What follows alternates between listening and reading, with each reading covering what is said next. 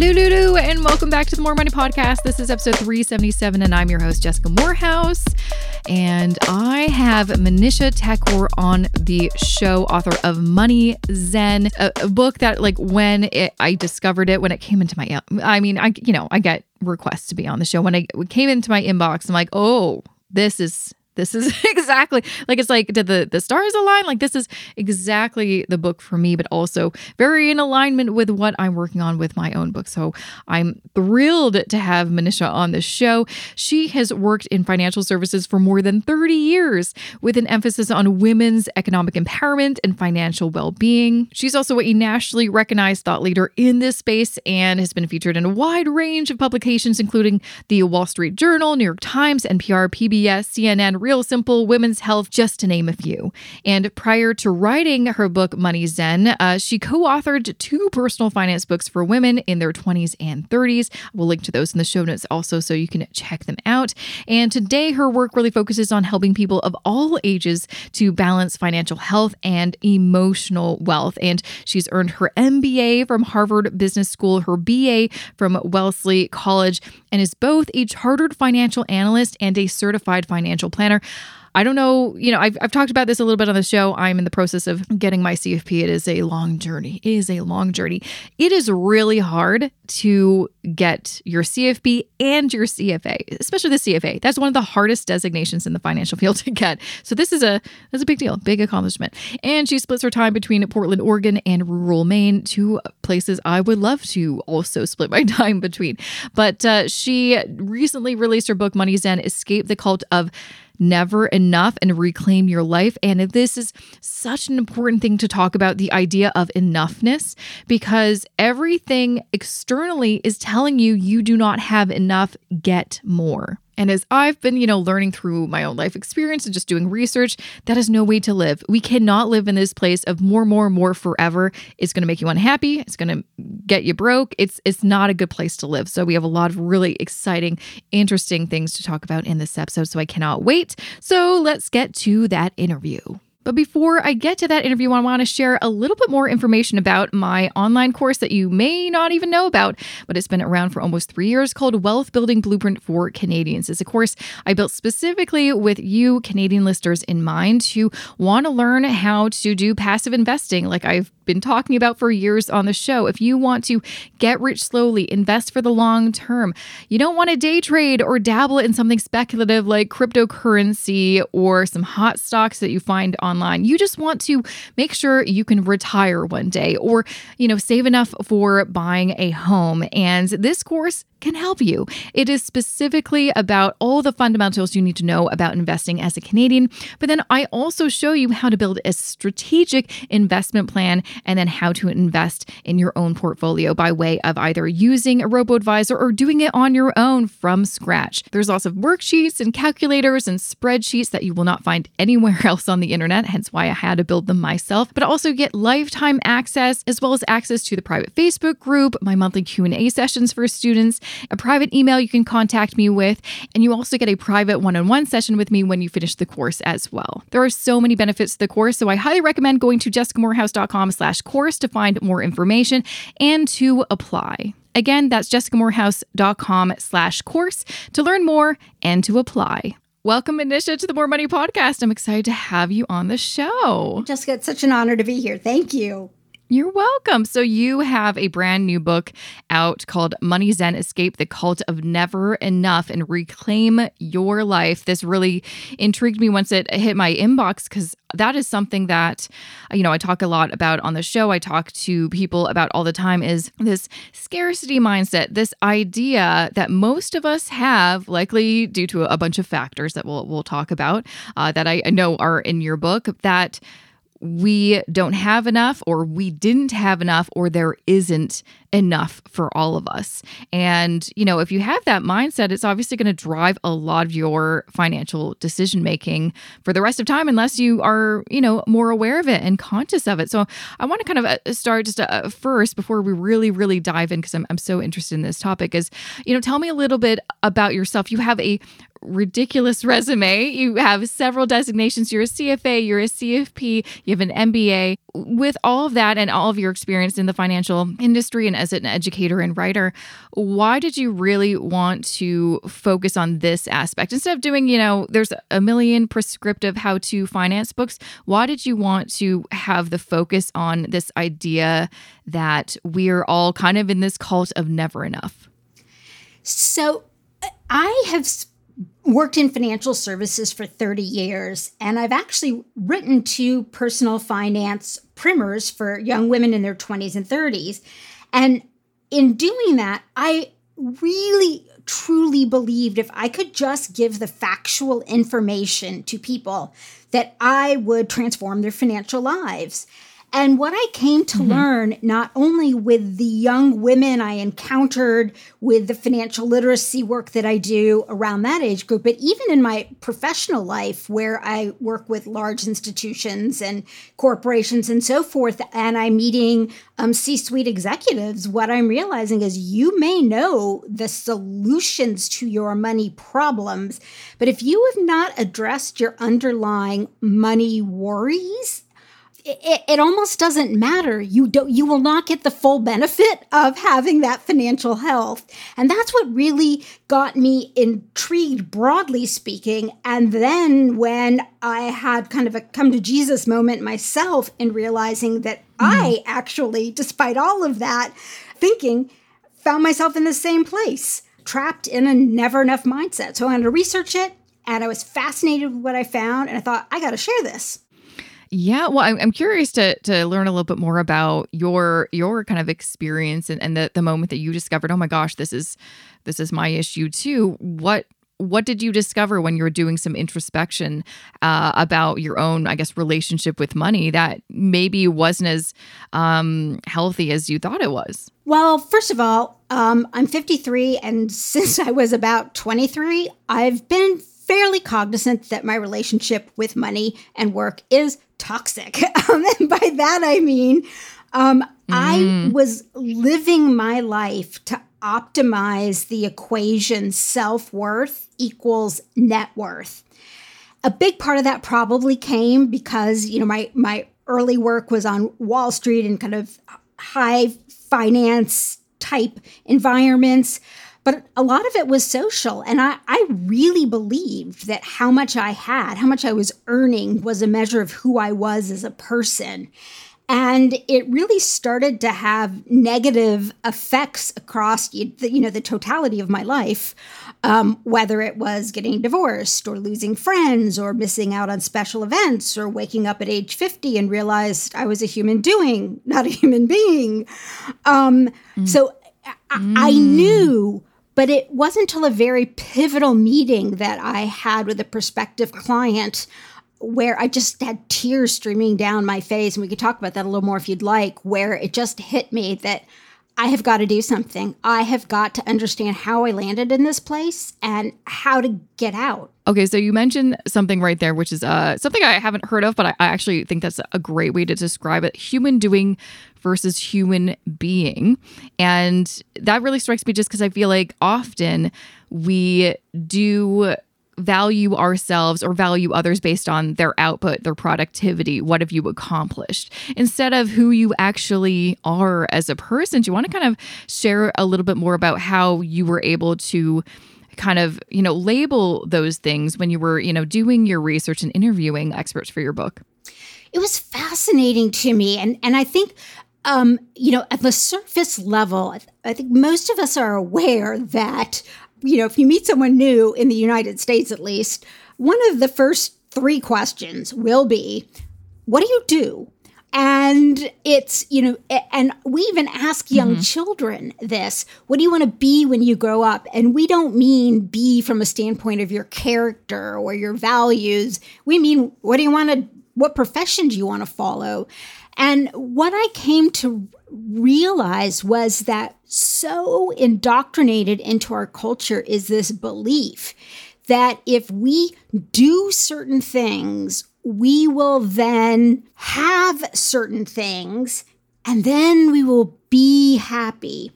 And it's sort of this convoluted way of arriving at happiness because doing and having that's endless. Where's the end line on that? When do you get to the part where you get to be happy?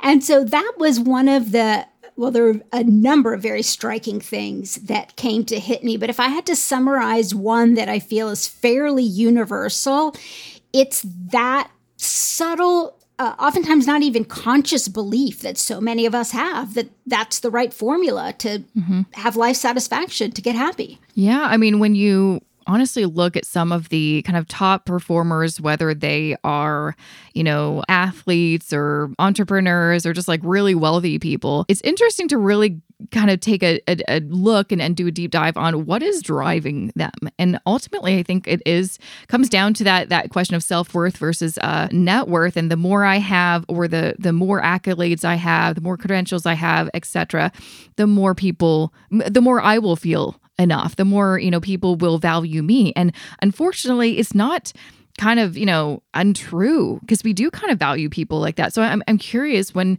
even though this is, we don't want to live in this society where, you are more valuable the more you have or the more accomplishments you've made, we really should value people based on, are you a good person? Are you doing good in this world? How do we make a shift, not just mindset wise individually, but as kind of a greater society? I know that's a big question, but have you kind of tried to kind of figure out what is the answer to this?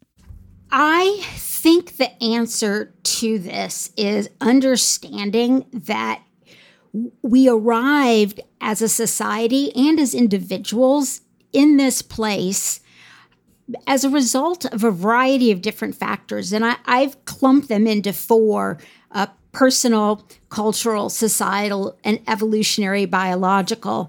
And I think the more each of us individually understand the series of circumstances that led us to fall into a never enough mindset, then in our personal interactions, the way we think about ourselves, the way we treat other people, but also the way we engage with businesses and products, and the way in which businesses act, because businesses are composed of humans, people. And, you mentioned something that I think is really powerful. When you talk to just mind-blowingly successful people, studies have shown, and I'm somewhat shocked, but then also not shocked, because I think it's true in so many of our lives that many of these people are driven by what I'll call small t traumas, things that happened in their formative years. Our brains don't fully develop until we're 25. Things that happen in their formative years that drive them into a scarcity mindset, or I'm not good enough, or I have to prove myself to others. And, in my case, that was very true. And on the surface, what my small t trauma will look ridiculously small.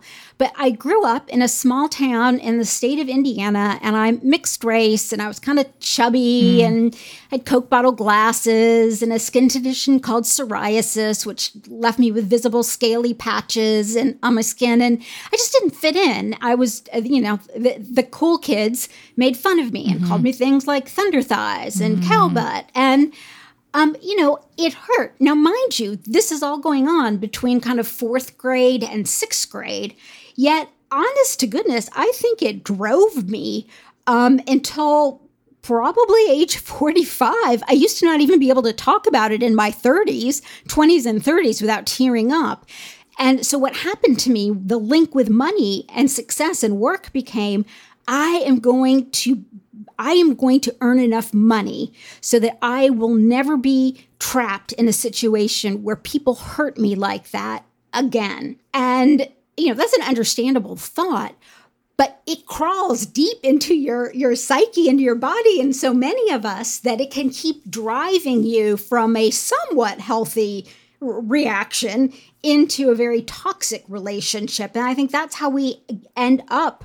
So many of us, whether we, end up being these super high flying 1%ers, or we're the rest of us who just become consumed and trapped in this 24/7 treadmill. Small t traumas cannot be emphasized enough. And that probably was my biggest insight in the book about that driving factor. And often it's so subconscious. It's not something that we know and we're thinking about daily. I think so many people can relate to that. I mean, so many people have experienced something that you carry for the rest of your life unless you are able to become aware of it. I think the complicated thing, and maybe this is something you recognize too, because you have a great resume, you're very successful, to then take a look at what has been the driving force for you to accomplish all of these things. But then also, at the end of the day, because of that kind of traumatic experience, you were able to accomplish a lot of good things. So it's kind of like, is this a bad thing? Is this a good thing? It's hard to kind of let go of something that has been a driving force to a path that, well, look at you now. Have you ever kind of like, that's kind of, I think, probably the conflict for a lot of people. It's like, well, I don't mind having these bad things that happen to me because look at where I am now. Yeah, Jessica, it's hard, right? Because if I look at my own circumstances, and I want to emphasize this was just one of the factors that drove me, but those painful recollections drove me to become on the outside what one would consider successful. I rose very high in my career. I earned a really solid income. I was able to practice all the kind of financial advice that you share and give, and find myself in a place at age 50 where I had the ability to retire if I wanted to, or take, if I didn't want to retire, which I don't want to retire, I'm too young, to be able to do any work I want to simply because I want to and I enjoy it, not because I need to earn a certain amount of money. So on one hand, you can look at that and be like, wow, Manisha, you nailed it. But on the other hand, when I kind of woke up to this realization that I had hit this point of financial health, I'll call it, I realized I had zero emotional wealth. I was a shell of a person. I had no hobbies, no real close friends. I'd missed family events that in retrospect, I look back and think, what kind of human being misses things like my grandmother's funeral? Things that I thought were not important enough, or that I felt I was too busy to go do because I was chasing after these things that I thought were going to make me safe. And so it's a double-edged sword. And so I'm certainly not telling people not to try and succeed, but rather to broaden your definition of what it means to have a rich life. And the definition I like to use, it's the combination of financial health and emotional wealth. And you have to build both. And together, they turbocharge your life satisfaction. But one in the absence of the other, you can have the most amazingly emotionally wealthy life. But if you have no money, now that's a deep source of stress and problems, and you're not going to have MoneyZen either. So what you're kind of saying, and this makes a lot of sense, because I think a lot of people who experience something traumatic or some difficulties, especially growing up, they have this idea that, okay, fine, in adulthood, then I'm going to be successful. I'm going to accumulate a lot of money. I'm going to get rich. That is going to counteract all of the kind of trauma and difficulties that I experienced. It is going to be the solution to the problem and make everything okay. And I think a lot of people still have this idea that money is the solution to all of life's problems. It can solve a lot of problems, just not all of them. And what you're saying is you can reach that level of success that you've been working your whole life towards. You reach that kind of peak and then, be at the top of the mountain and look down. You're like, oh my gosh, I'm here alone. I'm unhappy. My demons are still here. It didn't solve everything and I thought it would. And I don't know. It's like, there's this, kind of concept of like, wouldn't you rather be rich and unhappy than poor and unhappy? It's like, I'd rather not be unhappy. So I guess that's just like, just a reminder. It's not just about having the money. It's deeper than that. It's so much deeper. And the whole reason I wrote MoneyZen is I wanted to give people a blueprint to do exactly what you just said. Be happy. And what I found is certainly small T traumas can affect you. But then there are other circumstances that even if you didn't have small T traumas can put your head in this same vice. For example, when I think about societal influences, I call it counterfeit financial culture, where we're exposed to images and people around us living lives that they can't technically afford because they are doing it on debt, or it's on TV. This is one of the most glaring examples where I'm watching a police or a medical or a legal drama, and there might be a paralegal on a legal drama, and she's got the most amazingly, I'm going to pick on Suits, Donna, who's one of my favorite characters on Suits. And, she's beautifully coiffed. Her hair is never frizzy, even though theoretically the show is taking place in a humid city. Her clothes are exquisite, and it's not just the styling. I mean, it's the fabric. You can see it's been custom tailored, and her shoes, and she's going out for expensive drinks after work. And I actually, one of the things I did in the book was I added up what it would cost to live and groom at that level, and then compared it to the average income of a paralegal. And you literally would have to earn 30 to 50% more to live that way. So the media is showing us constantly these lifestyles that don't match the incomes that the people living those lifestyles would be earning in the jobs that they're purportedly doing. And then you layer onto that the fact that with easy access to debt, it used to be when, you lived in a certain neighborhood because it wasn't super easy to get a mortgage. You had to put, 20% or more down. And so you and your neighbors lived a fairly similar life. But now we can live well beyond our means with credit cards. And it's so easy to look at our neighbors and say, well, if they can do that, why can't I do that? And then social media tops it all off, right? Because when you see the family photo from vacation, everybody's like kumbaya on the beach, and there are no photos of the kids having the food fight or mom and dad giving each other the silent treatment. So, societally, we have this pressure that encourages us, if that happens to be a wound, to keep valuing money, success, status. But even if we don't have wounds, that alone can create a toxic, painful mindset. Yeah, I mean, I guess the idea, and really going back to what we were discussing at the beginning of this interview, was the idea of there's never enough. If you are stuck in the cycle of believing, really wrapped into like Instagram and social media and just the expectations of the neighbors, they've got this beautiful house and da-da-da. I mean, just on my street alone, it seems like everyone is always doing renovations. I'm like, how do they afford, like, this is an expensive time with high interest rates. How are you affording renovations when your mortgage is up? You can probably feel like no matter how much you earn, how much you save, there's literally never enough, because there's always some new product. There's always, you did a renovation 5 years ago. It's outdated. Now you got to do it again. It's this constant, kind of like you said, hamster wheel. You can never get off, and you can never stop earning money, or you can never have enough money, because there's always something to spend money on in order to then kind of feel validated and valued and feeling like you are enough, right?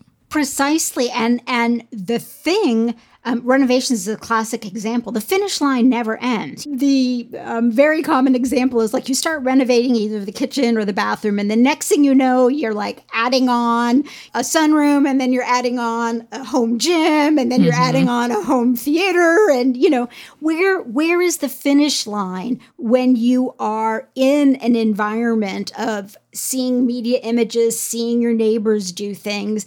And then that brings me to the third factor that can drive this never enough mindset, which is this pervasive cultural idealization in a way of what's come to be known as hustle culture. Yeah. And, it's not just in the US. I mean, this happens in a wide variety of countries overseas as well, where we are literally taught that our careers are our callings, and our careers are who we are, not, going back to the beginning of our conversation, our character. It's not that you are a kind person who loves your family, enjoys knitting, makes great brownies, and volunteers. That's not your worth. Your worth is the title on your business card. And somehow there's a writer for The Atlantic Derek Thompson, and he calls it, I think he was the first person to coin this term, workism, that we're worshiping at the altar of workism. So if you feel this way, my point with this third factor is, you're being pushed. You're being pushed into this to do it. Mm-hmm. You're rewarded for this kind of behavior. Yeah. I mean, it's interesting because it's definitely, I feel like the hustle culture has evolved, still exists, but it's very different. Like in my 20s, it really was like work long hours, get up at 4 a.m. I mean, there still is a lot of that crap. Get up at 4 a.m. If you're not getting up at 4 a.m. and going to the gym and then putting in your 12 hours and hustling, then who are you? There's another thing that I've been seeing just constantly on my social media, this idea of working really hard so then you can set up a lifestyle where you only have to work, kind of like the 4-hour work week. You only have to work, 4 hours a week, and then you can just enjoy your life in, I don't know, like Costa Rica or something like that. They never tell you how to do any of that. But it's also this idea that, you're working a 9 to 5, you're an idiot. You're doing something wrong. You should be like me living in Costa Rica, and just spending my day surfing, with no context of how that actually works. And so you kind of feel like you're between either you have to work all the time or you're working, the average amount. You're a chump. You should be working 2 hours a week. You're not doing it right. And you're like, okay, I literally don't know which end to pick. And again, going back to the feeling of not feeling worthy, or you're just doing it wrong, or, you're going to just be caught into a weird cycle that you don't know how to get out of. Well, and the irony is, as you so rightly pointed out, that these images, we don't get the details behind how they were done. So, maybe somebody is in Costa Rica working 4 hours a week or 4 hours a day because they are living in the most sparse conditions and they've really pared down. Mm-hmm. They've made a very conscious choice to trade things for this experience. That would be healthy, one way to do it. But often what happens is people are doing this by incurring debt. And so that lifestyle that we're seeing, it's going to catch up down the road when you have to pay that off. Now, on the flip side, there's a movement, FIRE, Financial Independence, Retire Early, where, people who espouse to this philosophy save an awful lot early on so that they are able to do this.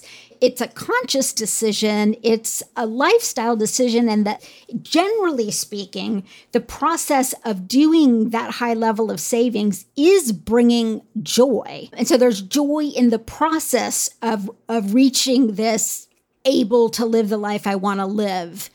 But when we just see it in the absence of context, we don't know which one of those routes someone has taken, and it can make us feel really bad about ourselves. There's one kind of thing when looking at some notes about things to discuss, the idea, and I haven't heard this before, but I love it, the idea of achieving less as the real path to lasting success. We always hear more, do more, be more, buy more, achieve more, earn more, et cetera. Why? And usually when we think about less, it's always in a negative context. Like you have less, you are less.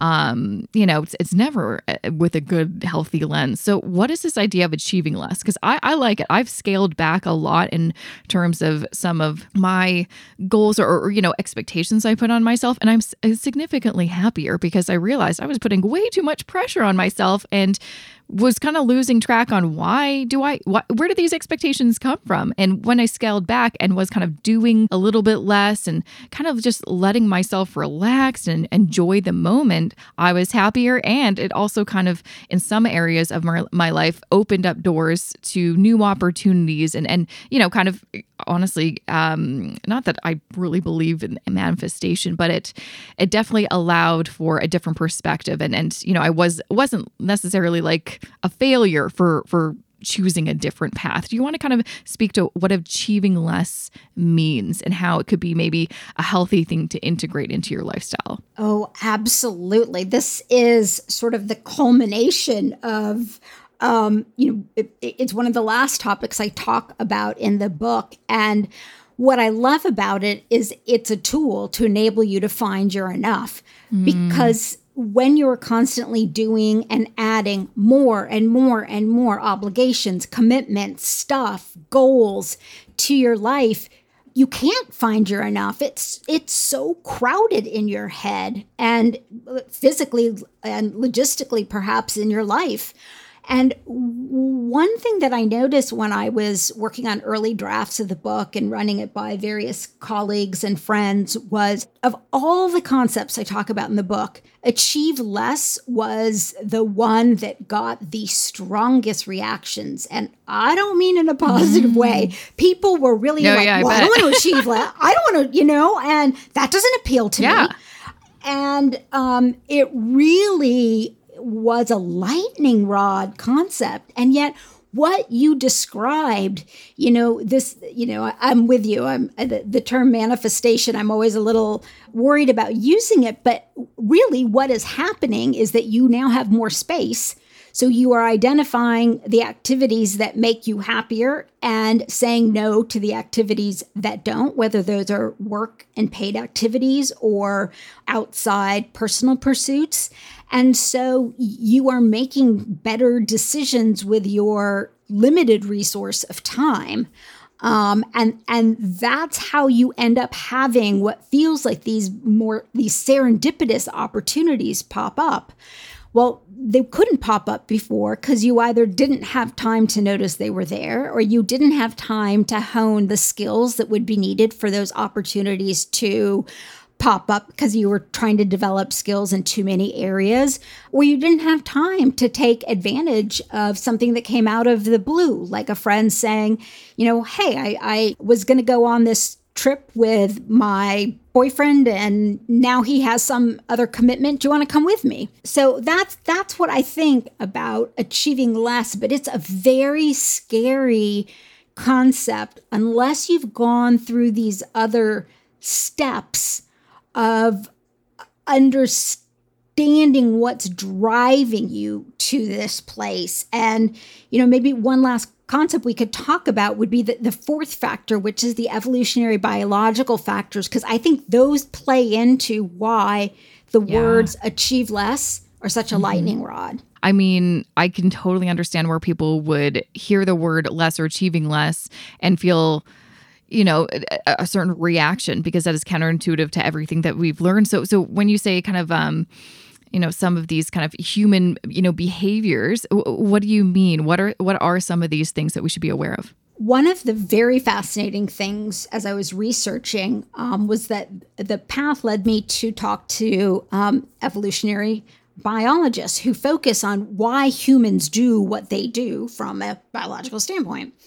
And so one of the examples that I talk about in the book is how modern life as we know it today is, pick your number, 300, 400 years old. For the vast majority of humans' life on this planet, we lived very close to the land and we lived with the seasons, and there were seasons of plenty and there were seasons of scarcity. And so our brain was hardwired during seasons of plenty to gather as much as we could to make it through the periods of scarcity. And our brains have not evolved in that very core area to fully process a world in which we have nonstop, in developed countries, plenty on steroids. And so, physically we're hardwired, grab more. And so achieving less, trying to attract less, trying to bring in less, that just from a completely subconscious amygdala standpoint can be terrifying. Another one is that we, when we lived on the land, we could meet in Maslow's hierarchy of the needs, our very core needs, food, shelter, our transportation was walking or a horse. And nowadays, if somebody threw you and I into the woods, I bet you anything, we'd have a pretty hard time finding ourselves food and shelter for a prolonged period of time. And that's because what we use in modern society to meet those basic needs is money. Money is how we buy food, shelter, transportation. And so, from a survivalist standpoint, we're hardwired to want to meet those basic needs, and money is one of the tools. There are other tools, but money is one of them. And so when you say achieve less, not only are you speaking to the ego, to societal issues, to cultural issues, to personal small t trauma drivers, but you're also speaking to, the core of your fight or flight center of your brain. Yeah, I mean, I think a lot of people don't realize how much these things they're deep inside us from, thousands and thousands of years are just based off of feeling, are we, we need to survive, and do we feel threatened? Even in like a modern day context, some of the threats don't make any sense. Of course, there's going to be enough. There is a lot of data to show that there is enough resources on this planet to sustain everyone. And yet we are, for whatever reason, I'd say, especially in Canada and America with our kind of capitalist society built how it is everyone for themselves, and everyone is just like survival mode, get out of my way. I need to make sure that I get my cut, because we've kind of moved away from more ancient civilizations of community and helping each other. And that's hard. I mean, that's a big shift. I don't know how we're going to ever get back to that, which I'm like, I kind of wish we were more community based and taking care of each other. You always heard that saying, oh, it takes a village to raise a child. I'm like, who is this village? Like, there's no villages anymore. No one is, like, you are hiring, people, or you were just struggling to make it on your own. There's no village to help you anymore. You are bringing up such an important point, because there are big structural issues behind this. In a lot of capitalist societies, not all, but in a lot, there just are not social safety nets. And so, of course, in the absence of knowing that you are going to have access to healthcare, access to education, access to funding in retirement, access to safe housing, of course your fight or flight is going to be going on. And, we live in many capitalist countries in a world of, 1% and 99%, where a very small portion of the people control a very large portion of the wealth. And if that can be redistributed in various different ways, if our cultural priorities shift, I think there are a couple of examples. The Scandinavian countries in particular, where if you look at the bell curve of earnings, it's so much tighter than what we see here. There is a very strong emphasis on the community versus the I, and there are robust social safety nets. And, as a result, you see more of an emphasis on building up the emotional wealth component of your life in a lot of the Scandinavian countries, because your financial health is not under constant threat. And financial wealth, like really trying to maximize it, is, for what? Because, it's more clear when you're able to not come out of the gate worrying about massive student loan debt and credit cards that you've run up and jobs that you may get laid off from, these days via email, sometimes even, there's like no sense, there's no sense of safety, and we don't have community in the same way.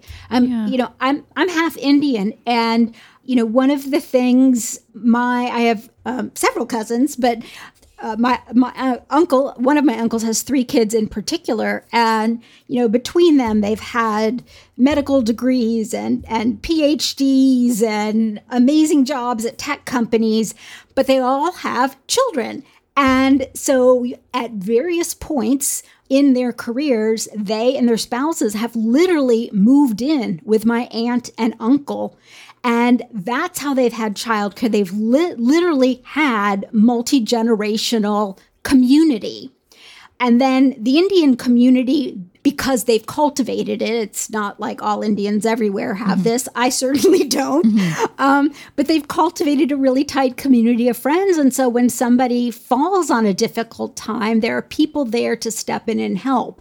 And broadly speaking, we're not encouraged to cultivate, because it's what you said. It's, everyone out for themselves, rugged individualism. If you need help from other people, that makes you weak. Yes.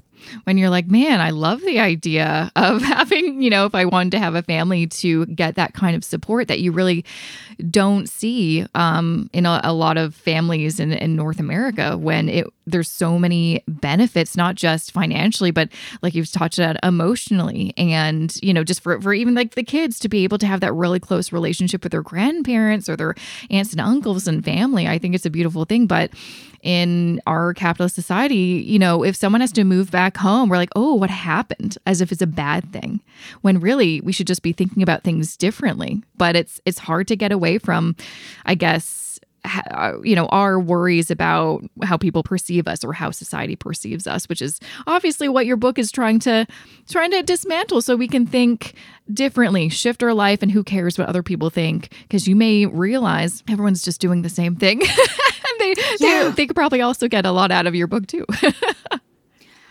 I think, my toxic paradigm was believing that my self-worth was my net worth, that came from a variety of different factors.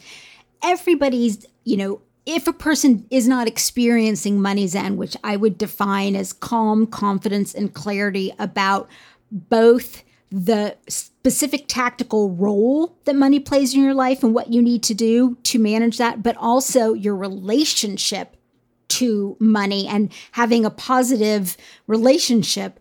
I feel like many of us have an algorithm or an equation in our head that is not a healthy one. And if we can flip that switch, and it's different for each of us, if we can flip that and say, you know what, I want to live my life to optimize the equation financial health plus emotional wealth equals MoneyZen, where my goal is to be financially healthy, because as we said earlier, having no money is a huge problem, but the goal is not to have as much money as you possibly can make at the expense of everything else, where you are putting your time and resources and your enjoyment in both of those buckets, health, financial health, and emotional wealth. Yeah, no, absolutely. I think that's the magic recipe. And people can learn more by grabbing a copy of your book, MoneyZen. Before I let you go, Manisha, where can people, if they want to kind of learn more about you, where can they find you online or grab a copy of your book? So I have kept my life simple. Everything is on MoneyZen.com. You can find all my socials there, and you can find links to pre-order the book.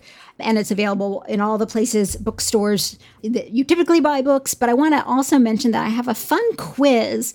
And if you go to MoneyZenquiz.com, it's sort of a fun, slightly lighthearted, but also slightly serious way to assess where you are on that spectrum of financial health to emotional wealth and what steps might help you shift towards where you want to be. So for fun, MoneyZenquiz.com, and for more info on the book, MoneyZen.com. Amazing. Well, again, thank you so much for coming on the show and talking about some of my favorite topics when it comes about money, which is really the underbelly of money. I really appreciate it. Thanks so much.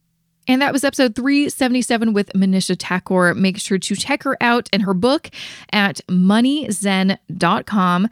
You can also find her on Instagram at Manisha Thakor, and on Twitter or X or whatever you want to call it, and Facebook and LinkedIn. I'm going to link to everything so you can easily find her in the show notes for this episode. JessicaMorehouse.com/377 is where you can find that and more information about her. And I will be sharing more information on how you can enter to win a copy of her book, but also copies of other books that have been featured on the podcast in just a moment. Do you want to figure out where your money is going? Do you want to organize your finances once and for all? Do you want to feel less anxious about your money? Well, I have a great tool for you. My collection of budget spreadsheets, which you can find at jessicamorehouse.com/shop. These new and improved budget spreadsheets have helped thousands of people over the years, and these are honestly the budget spreadsheets that me and my husband still use today. They come in Google Sheets and Excel. They also come with a comprehensive video tutorial to show you exactly how it works, and they're very easy to use. Not only that, I've got versions for pretty much any scenario. So if you're an employee, I've got a budget spreadsheet for that. If you are self-employed, I've got a budget spreadsheet for that. If you're in a couple and one of you is an employee and one of you is self-employed, I've got a budget spreadsheet for that. I've got 7 different budget spreadsheets for any kind of situation. So no matter what's going on in your life and your income, I've got a budget spreadsheet for you. So if you want to take action and see some progress with your finances, this is one really easy step that you can take right after listening to this episode. Just go to jessicamorehouse.com/shop, find the right budget spreadsheet for you, and then start making some moves that future you will be really, really thankful for. All right, so if you want to win a copy of her book, MoneyZen, but also enter to win a copy of one of the books that has been featured on the show so far, we've got Peter Atwater's The Confidence Map, Eleanor Tucker's Thanks for Sharing, and Gabe Dunn's Bad with Money. Just go to jessicamorehouse.com/contest. They are all featured on there, and I will be adding more books. We've got, 1, 2, 3, 4, 5, 6 more books at least. And I haven't booked all of my guests at this moment as I'm recording this, but I only have 3 more that I need to book, which is very exciting.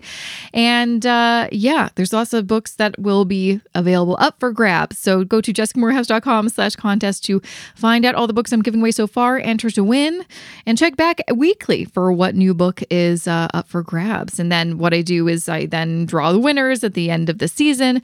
And so that'll be probably likely in January that I will be giving those books away. But then that'll be a nice, new year, new you kind of thing, which is exactly why we are putting my book out in January 2025. So I can kind of, be part of that wave of new year, new you. Here's my book about trauma and, behavior and all these things about money.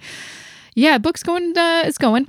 Thank you so much for asking. It is going. And I can't wait for this month to end, because once it's over, that means I will only have 2 chapters left. And those 2 chapters, in my mind, like one of them, super easy. The other one, it's going to be just enjoyable. It's going to be really enjoyable to write. So yeah, it's coming along. But, besides book writing, which is always happening, I also have been very active on Instagram and YouTube. So make sure to check those out. You can find me on Instagram at Jessica I. Morehouse. And also the podcast has a Instagram account at More Money Podcast. YouTube, it's just under my name, Jessica Morehouse. So that's where you can find me there. And that's pretty much what I've been doing. I mean, I've been doing some other things, but nothing really exciting to share. Nothing that you would care about. So I'm not really going to, bother you with it, really.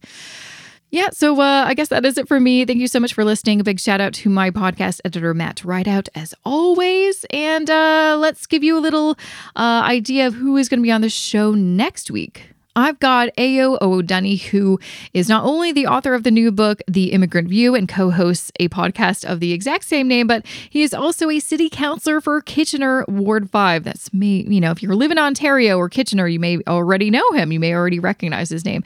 And we have a really great conversation about how, as an immigrant himself, how to navigate immigrating to Canada specifically, and how to navigate the workplace when you come from a very different place. He immigrated to Kitchener in 2016 from Nigeria. And it was, he learned a lot, and he wants to make sure that others who are immigrating, but also companies who are, welcoming immigrants into their workforce, we're working together to make, really welcoming, safe spaces for everybody. And so it's a really great conversation that we're going to have next week. So that is it for me. Thanks so much for listening, and I will see you back here with a fresh new episode next Wednesday.